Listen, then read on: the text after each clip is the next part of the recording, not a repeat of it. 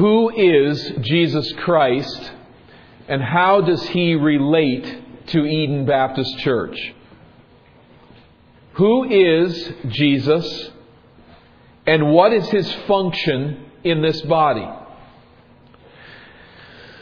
Our life together as a church can rise no higher than our vision of the person and the work of our Savior and Lord. We bring to close today a series of sermons on church membership, and we've considered some of the minutiae of this topic in recent weeks. But what I'd like us to do today as we bring this series to a close is to pan back and to take in the big picture of who Jesus is and how He relates to His church.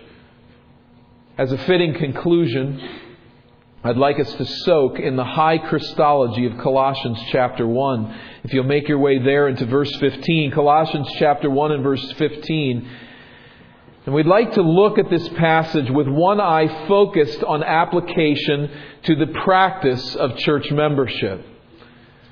As we stand at the portal of this amazing text, we stand in the doorway for just a moment. Let me ask you a question to lead us in. One of my professors often asks this question, and I think it's important how we answer it. Could Buddhism exist apart from Gautama Buddha? Gautama Buddha, widely held as the greatest Buddha of all time. Could it exist without him? Remove him from human history, and you know what? The fundamental tenets of Buddhism would still be followed by Buddhists worldwide. What about Islam? Could Islam exist without the Prophet Muhammad? Islam teaches that Muhammad is the greatest prophet, that he is the last in this long line of great prophets and has received the highest revelation as recorded in the Quran. But if really brought to this question, any Muslim would agree that Allah could have chosen some other prophet. It's not something inherent in Muhammad that had to be chosen for this path of revelation. Any prophet could have been chosen. Allah is entirely free to choose any such prophet to receive His revelations. Well, what about Christianity? Could the church exist apart from Jesus Christ? Now, obviously, there's a difference with Islam. It doesn't follow its name with Muhammad, and Christianity does. So we'd have to come up with a new name. But could Christianity exist apart from Jesus Christ? There seem to be some churches that are Christian churches in name that are doing quite fine without Him. And I think remove Jesus from there and it would sort of mess up Easter and Christmas. But outside of that, nothing would really change. They go about their community actions and their way of working together and their life together, and nothing would really be lost. But what do we say? What does Scripture teach? Could the church exist apart from Jesus Christ? The answer hinges on who Jesus really is and how the risen Christ relates to our church today. Now, Buddha has an influence on Buddhist temples. Muhammad has an influence on mosques. Undoubtedly, there's an influence there. But what is the influence upon Jesus Christ, the founder of our faith, upon the church? Well, let's look at this passage as we consider these questions and as we bring to close our consideration on church membership. Let's learn first of all and be reminded that Jesus is sovereign creator and sustainer of the universe. Verse 15 reads, He, that is the Son of verse 13, Jesus, is the image of the invisible God. God is invisible spirit, and He is everywhere present.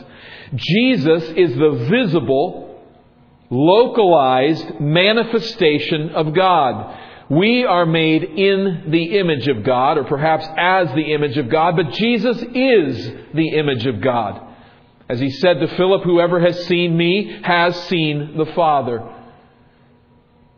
The point is not that Jesus is a copy of God or that Jesus is a picture of God. The point is that Jesus is the objectification of God, the embodiment of God. One author puts it this way, the projection of God on the canvas of our humanity. No picture can grasp it, but that's a pretty good try. The projection of God on the canvas of our humanity. He is God. He is the image of the invisible God. He is, we see, secondly, the firstborn of all creation. Now, in our culture, when we think of firstborn, we always think of it in temporal terms. The firstborn child in a family is the first one born. But in the ancient world, firstborn was almost universally to occupy a position of prominence.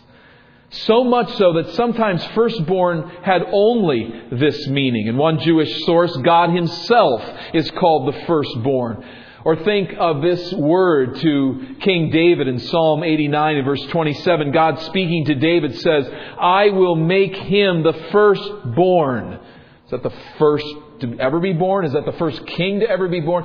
Notice the next phrase. I will make him the firstborn, the highest of the kings of the earth.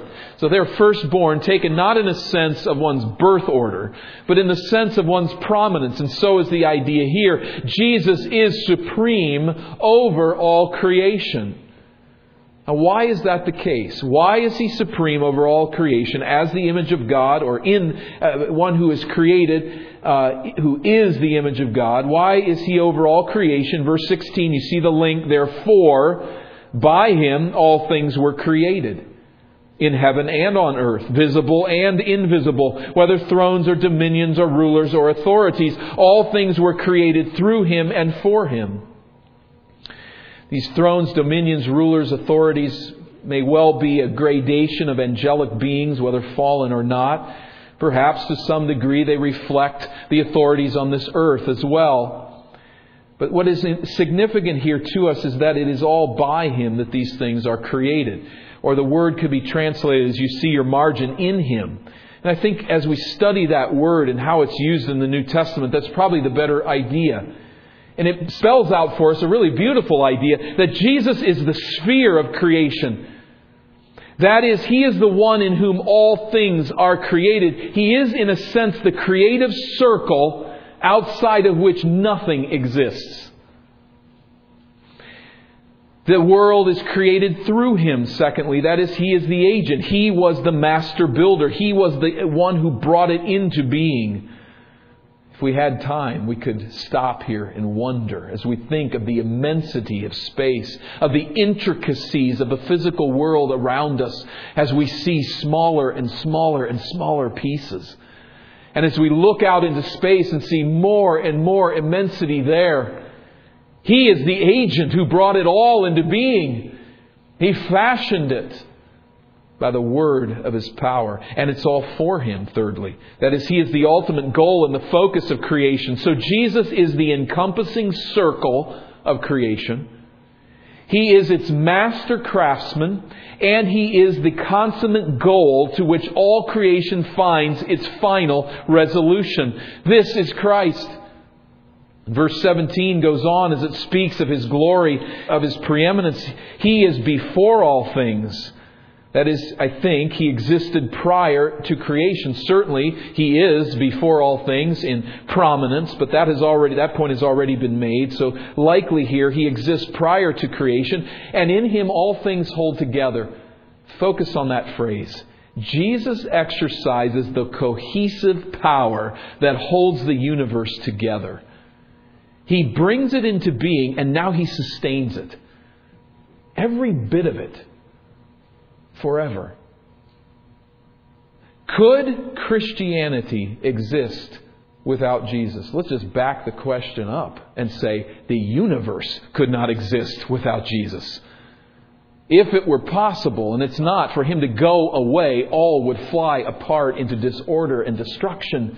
Nothing exists apart from Christ. We have to also stop here and wonder as we consider this majesty, also the mystery of this. This wonder, this majesty, this one who holds the universe together. Very recently, in the lifetime of some of these readers, was hanging on a cross and dying as a common criminal outside of Jerusalem. Now we have to say that there's one of two options then. Paul is off his rocker. He is insane. to speak of such a man in these terms, or Jesus is the God that Paul proclaims? Who is He? As we ask that question, Jesus is sovereign, creator, and sustainer of the universe. He holds it all together. This is who He is. Secondly, Jesus is sovereign Lord and Savior of the church, as we move to verse 18. And as we bend closer to our topic of membership, it says here, verse 18, that He is the head of the body, the church. This means that Jesus is the absolute sovereign authority over the church. As one puts it, in the ancient world, the head was conceived to be the governing member of the body, that which both controlled it and provided for its life and its sustenance. And so we are described as the church, as the body of Christ. You see the parallel with verse 17. The cohesiveness that Christ supplies to the universe is a cohesiveness which He is paralleled here in His supply to the church. Jesus holds the universe together, and He holds the church together by His authority. Jesus is the head of the body, the church. Let's stop for a moment now and just center on that thought as we consider this topic of church membership. First of all, I think this truth applies to terminology.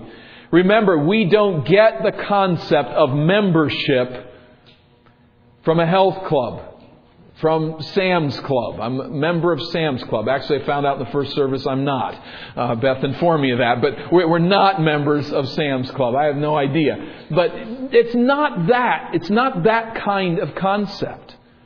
We are members in the sense that we participate in the body of Christ. He is our head. We are in vital union with the absolute sovereign authority of the church. And it speaks, secondly, to that point, and that is authority. The members of a local church are those who willingly submit to the authority of Jesus over this body. As we identify as covenant members with one another, we are saying Jesus Christ is head. He has purchased this church. It's His. I say that. I believe that. I intend to live under that idea. It speaks, thirdly, to the issue of church discipline. Remember, this Christ, this sovereign reigning Christ, gives to His church the task of binding and loosing. We operate together as Christ's proxy, seeking to establish on earth who is a member of the body of Christ and who is not. Now, we don't stand as the portal there, and we are the ones who determine who's saved and who's lost. But we are given by the sovereign and reigning Christ the responsibility to administer the gospel. To say to people outside of Christ, you are destined for destruction in eternity because you're not reconciled to God. What authority do I have? I have the authority of the risen Christ to speak that message, that gospel truth, and to proclaim it to unbelievers. And then those who come into our assembly to seek to discern who is part of this body, who is part of Christ and who is not. Again, not that we can do so perfectly. As ambassadors, we may make mistakes along the way, either way. But that's the task to which Christ has called us. Fourthly, the assembly. Why do you come to church? Why do you gather with the Lord's people on Sunday? Do we recognize that we come in part to say with our presence, Jesus is my head?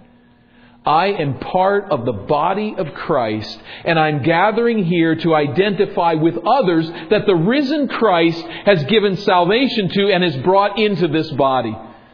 I'm here to vote, in a sense. I'm here to identify more profoundly with this work that Jesus is doing and to say I'm one with the body of Christ under the headship of Jesus.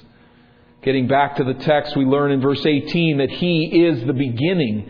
That is, Jesus is the originating power of His new creation, the church. He is the firstborn from the dead. He is the first to defeat death, which is His title to preeminent lordship. And in Him and through this resurrection, we will come into the presence of God.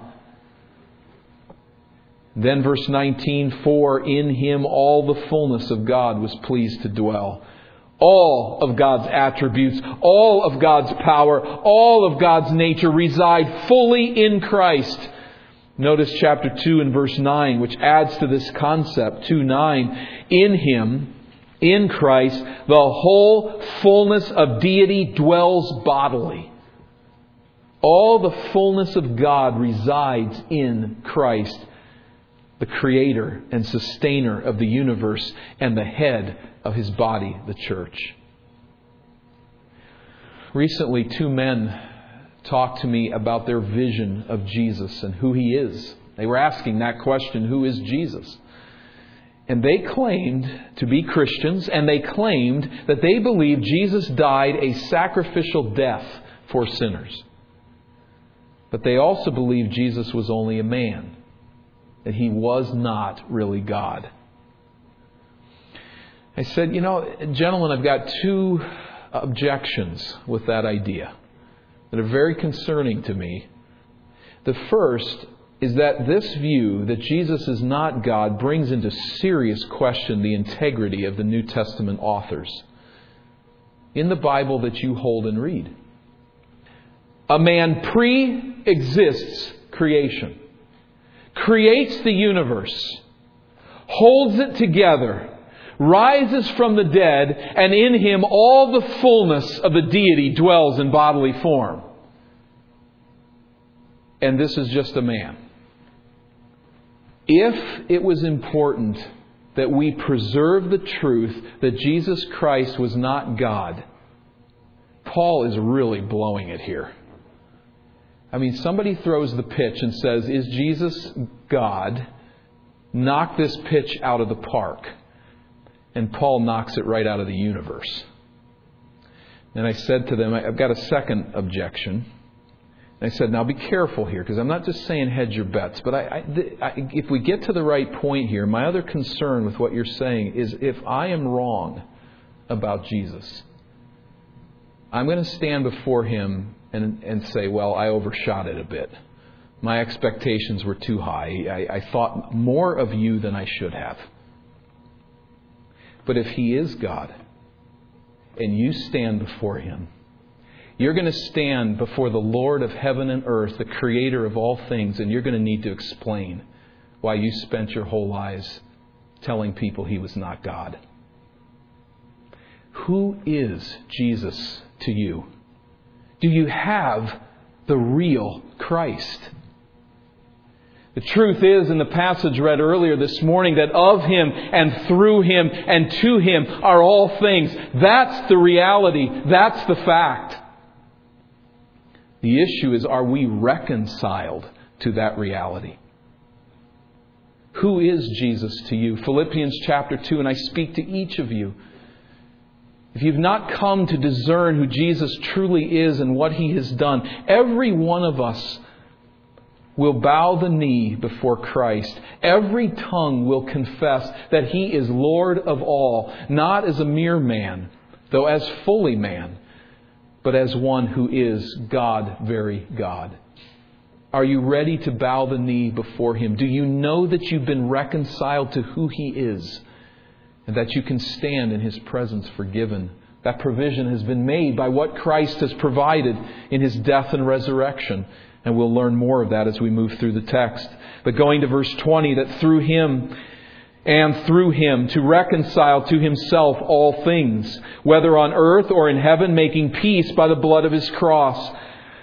I think the idea here is that through Christ's death, God secured the eventual reconciliation of all things to Himself. When Jesus defeated death, He secured the eventual restoration of the universe to a pre-fall condition. I don't think the idea here is that all people will be saved. There's too much Scripture that says otherwise. But all things will be restored to their rightful order in its time. And it's the work of the cross that is the ultimate point at which all of that is made possible. So you know what happens among us when someone comes to Christ as Savior? You know what happens when we see an unbeliever trust Jesus as Savior? What we're seeing there is the breaking in of that final day when God will redeem all things. He's beginning to do this. The risen Christ is seeking out people, bringing them to saving faith. He is rescuing His church. And it's all just in preparation for the final and ultimate restoration of all things. All of this has been secured by the death and the resurrection of Christ as He's defeated death and the curse, and will bring it all together in time.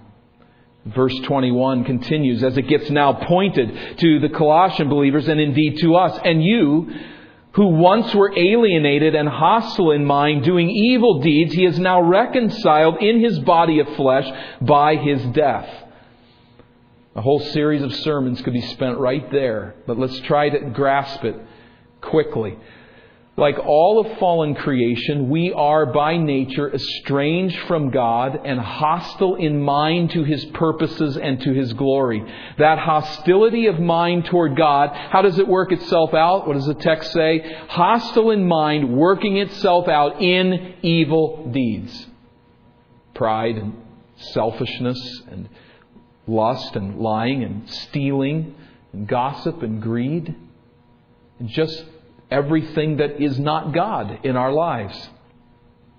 We were alienated and hostile in mind doing these evil deeds. And thus before a holy God, we were ugly. We were unseeable. Our sin separates us from His holiness and His greatness. But He has reconciled us in His body of flesh by His death.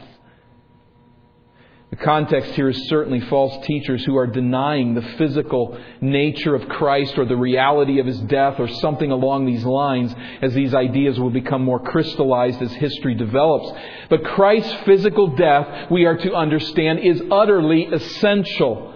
It's necessary, the necessary means to a necessary rescue of sinners from God's wrath and to their final resurrection from the dead. There's no other way we can be rescued from the physical nature of our sin and its consequences but through the physical death of Jesus Christ and His physical resurrection. What is the intended purpose for which Jesus reconciles sinners to God? Now let's tie in here very carefully. You'll notice the phrase at the middle of verse 22. Jesus' death providing our salvation, our reconciliation to God by His physical death. Now notice here, why does He die? In order to present you holy and blameless and above reproach before Him. Now this is not going to happen all at once. It's not going to happen completely in this lifetime. But becoming holy, blameless, and above reproach is the transformational agenda of Christ's death and resurrection. It's His agenda for His people. He has come in part with this purpose, to make you holy and blameless and above reproach. This is the purpose of His death, the end to which He has died. This is organic to His saving grace, and it will begin a life that will find consummation in eternity, a life that is holy and blameless and above reproach. Now there is a qualifier, and that's verse 23. Watch this. If, you notice the word if. It's easy to just sort of pretend it's not there, but it's there. It says, if indeed you continue in faith, stable and steadfast, not shifting from the hope of the gospel that you heard. Now why is that if there? The promise of verse 22, Jesus died to reconcile you to God and to make you holy, blameless, and above reproach. That promise that this is what God is doing excludes anyone who abandons the faith. The evidence of genuine faith is that I continue to cling to the hope of the gospel. If you continue in the faith, stable and steadfast. That is not to say that my job is to cling on to God, and if I would happen to lose Him, I've lost my salvation. God holds us. But it is to say this, that those whom Christ redeems and saves do hold on. He saved them for that reason. And so the evidence of genuine faith is that I continue to cling to the hope of the gospel. I live a life of repentance. Paul does not intend to raise doubts here in the minds of the believers, but to state the unimpeachable and organic results of our salvation. Those that are genuinely saved continue to hold to the gospel. They continue to seek in Christ's death and resurrection their hope for eternity. So someone who abandons that faith and turns from the gospel of Christ is someone who evidences that they never were genuine believers. Again, we have a very hard time determining this. There are times when people walk away from God and come back in repentance, and sometimes after years. We aren't able to always discern where a person is in this process, but we must not delete and cut out of our text this warning. If indeed you continue in the faith.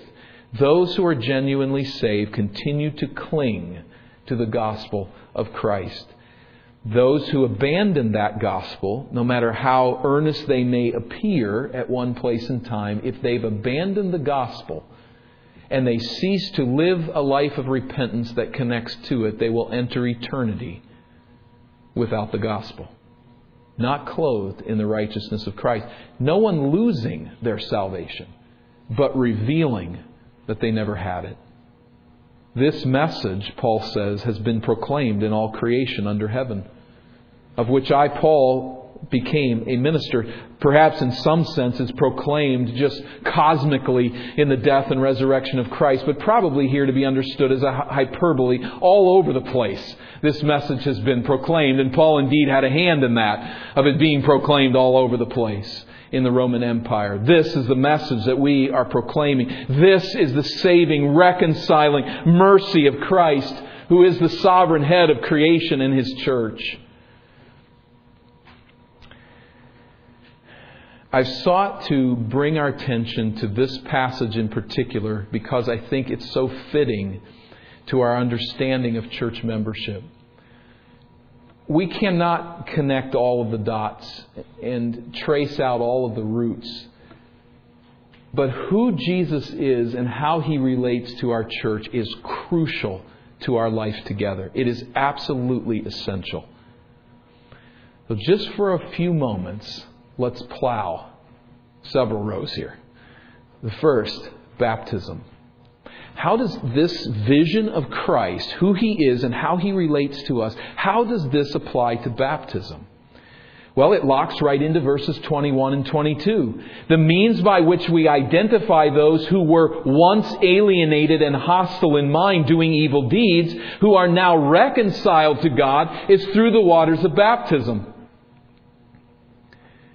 They stand in the waters of baptism before the assembly and say, I have died with Christ and I have risen with Christ. This work that the risen Christ is doing in this world has taken place in my life. And I am identifying now with His body as a member of His church, of which He is the head.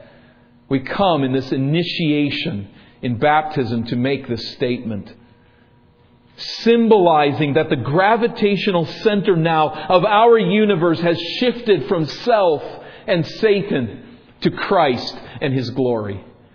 That's baptism. Not a dead ritual. It's a vibrant statement of how one relates to the risen Christ. If you've not made that statement, as a believer who can testify to your salvation, I just call you to enter into what God has planned, what He wants, what He's called us to do. Secondly, regenerate church membership. There are people who come to our church that desire to identify with us who have already been baptized. Should we have them rebaptized just to identify with our church? There seems to be no support of that idea in the New Testament text. And so we have baptized people coming to our assembly from time to time who desire to identify. We're not going to rebaptize them. But how do we deal with them as we talk about this matter of maintaining a regenerate church? Again, it locks right back into verses 21 and 22, doesn't it?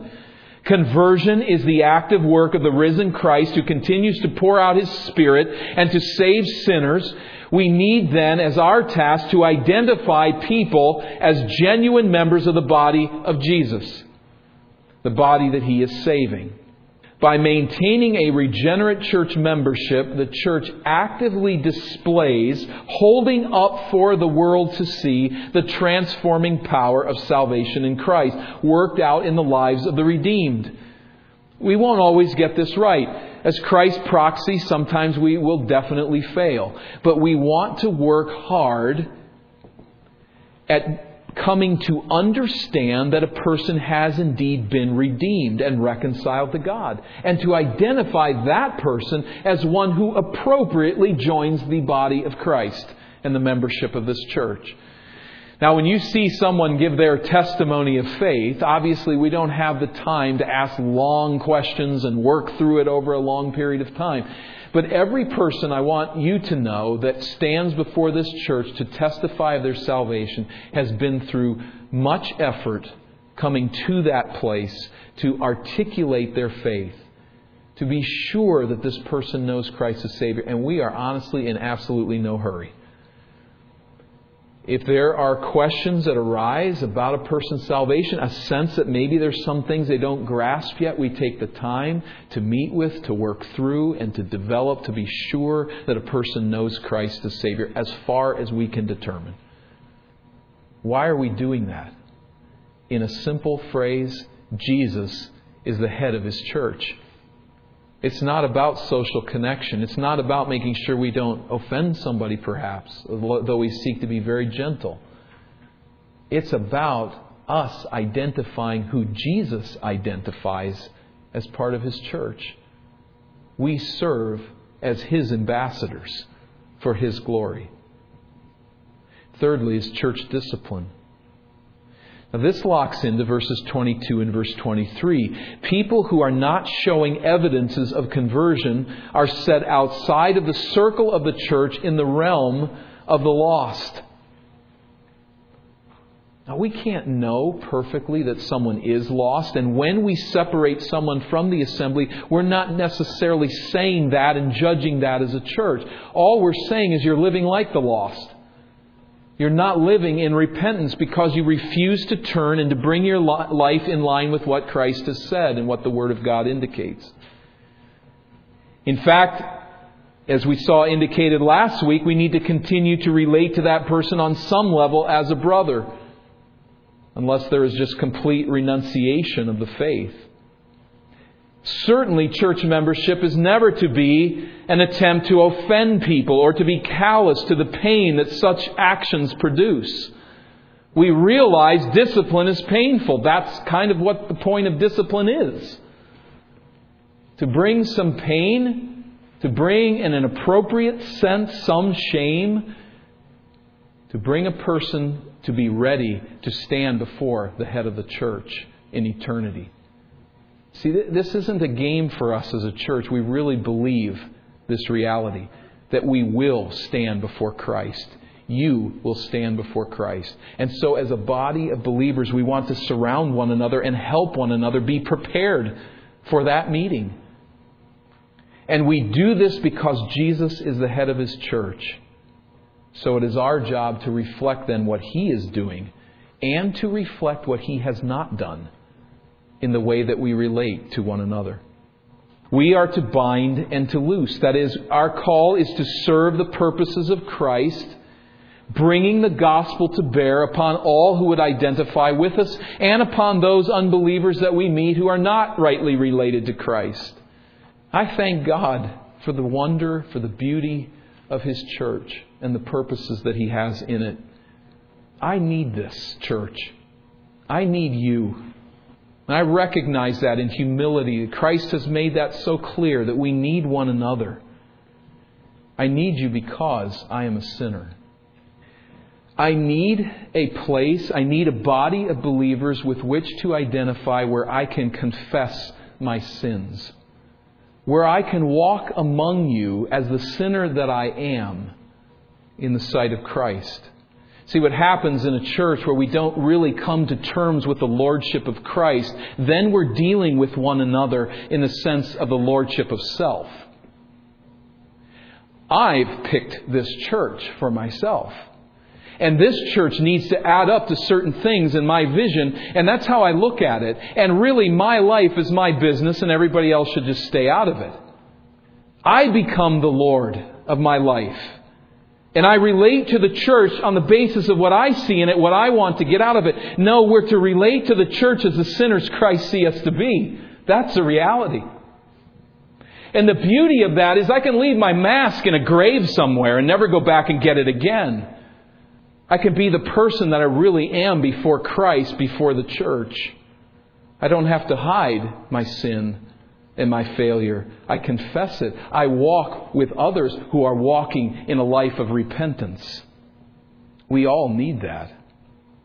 And you know what the amazing result is? As I confess my sins, which I do routinely, even within the context of this body, on a regular basis, you know what happens there is really not a sense of shame and embarrassment. What begins to slowly take place is new sprouts of holiness and blamelessness and of being above reproach. It's not surprising, is it?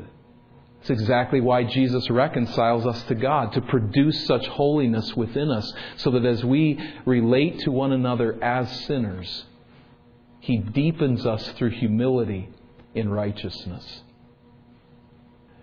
All of this works when we see Christ as the head of His church. Who is Jesus? How does He relate to us? He is the sovereign Lord and head of Eden Baptist Church. Our practice of church membership will rise no higher than our vision of who He is and how He relates to us.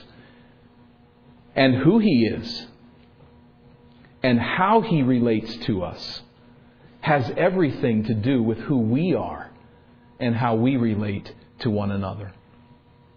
Let's bow for prayer. Father, we rejoice in the new creation. We praise You for the body, the church, for our head, Jesus Christ. We rejoice in the wonder of Your salvation.